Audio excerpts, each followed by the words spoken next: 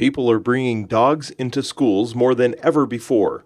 Usually the reason deals with social aspects or social skills. Comfort dogs, for example. A lot of times we call it canine therapy. But do we know the effect that dogs truly have on learning? Some research suggests that there are some benefits to dogs in the classroom, especially for students with disabilities.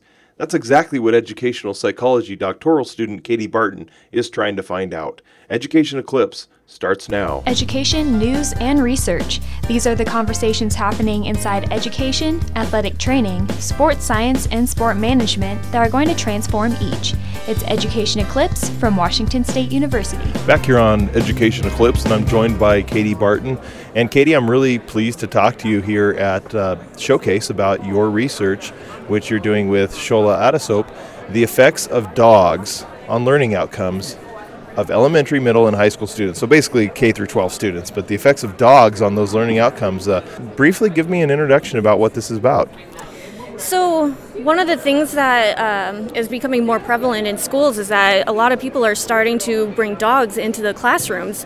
But the thing about bringing dogs into classrooms is that we don't know the effects that they really have on learning. But there is previous research that has suggested that dogs can be really beneficial for a multitude of different students, including students with disabilities. So my research is really focusing on looking at all of the research that has been published, combining it into one big research project, which is my project, which is called a meta-analysis, and then seeing how those different effects through those different studies have impacted learning. Here in the College of Education, we've had the Human-Animal Interaction Symposium, for example, a couple of years ago, the BUSTAD event. It's a constantly developing research, like we're still working on it. So what do we know right now about any of the outcomes? What have you found through this literature review that you're doing? What are some of the basic overviews? Well, so far, what I've found through my research is that there is a positive effect happening. There are benefits that are going on, but we can't really pinpoint where those effects are yet because the field of human-animal interactions is still lacking in methodological rigor. So it's really hard to pinpoint, but based on the research that I collected and analyzed, we see that there is a positive benefit happening for areas including reading, improving social skills, emotional and behavioral skills, and cognitive and motor skills. There are benefits happening. We see the most benefits happening with students in their social skills, in their social skill development. So what we want to now figure out is what is it about the dog, what is it about the students, and what is it about the setting and the environment that is providing this benefit. And so far, there are benefits happening, but we still can't conclusively pinpoint where they are yet. My perception is we talk about the social aspects, and when we talk about dogs, it's canine therapy or something like that. That seems to be what how can a dog help a child who's distraught or has certain emotional issues cope and then do better in school that way? I think this is really interesting. I would imagine, is this conducted in a school environment if we were to look at inclusion or exclusion criteria? Absolutely. So one of my inclusion and exclusion criteria is that all the studies that I included, they had to be conducted in a school environment. So either in a classroom or on school grounds. And on school grounds, that might mean the playground or out in the grassy area of the school, or maybe even a library or computer lab. But it had to be conducted in a school environment. And the reason for that is because studies that might have been done in like a homeschool environment, for example, we can't really compare the homeschool environment with a regular school environment because they might have different effects. So I really wanted to focus on the school environment. So if you're looking at all these different articles, peer-reviewed articles, I would imagine, what did you have to look up to find the right articles, the ones responsive to what you were looking for? Are there keywords, or with a meta-analysis, what do you look up to get those results? So I used a whole bunch of different databases, specifically databases surrounding education. I could have looked in other places, but I knew that the education databases were going to be my best bet to find articles with dogs that were conducted in schools specifically.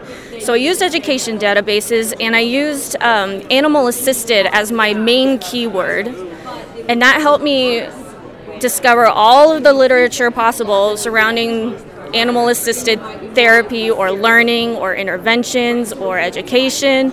That key word is basically what helped me capture all those. And then in order to kind of narrow it down into school environments, I used additional keywords such as learning, school, elementary school, at-risk students, middle school, etc.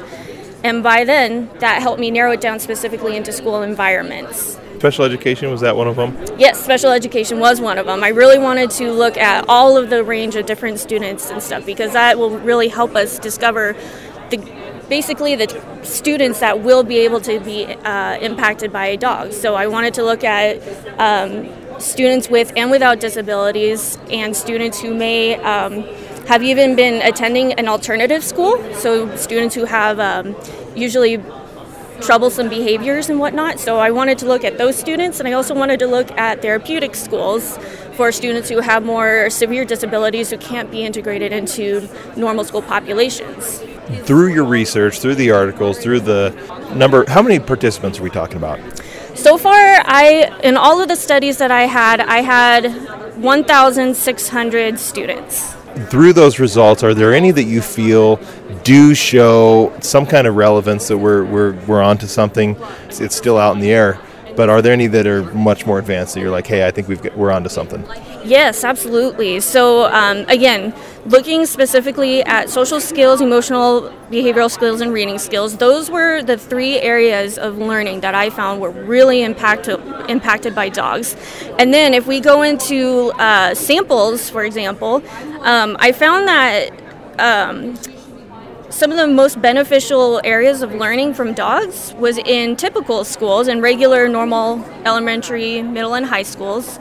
But that's only because most of the studies that were conducted were from those schools. So those, of course, had the higher effect. So basically the way it works is the more students you have, the higher the chance you're going to find an effect.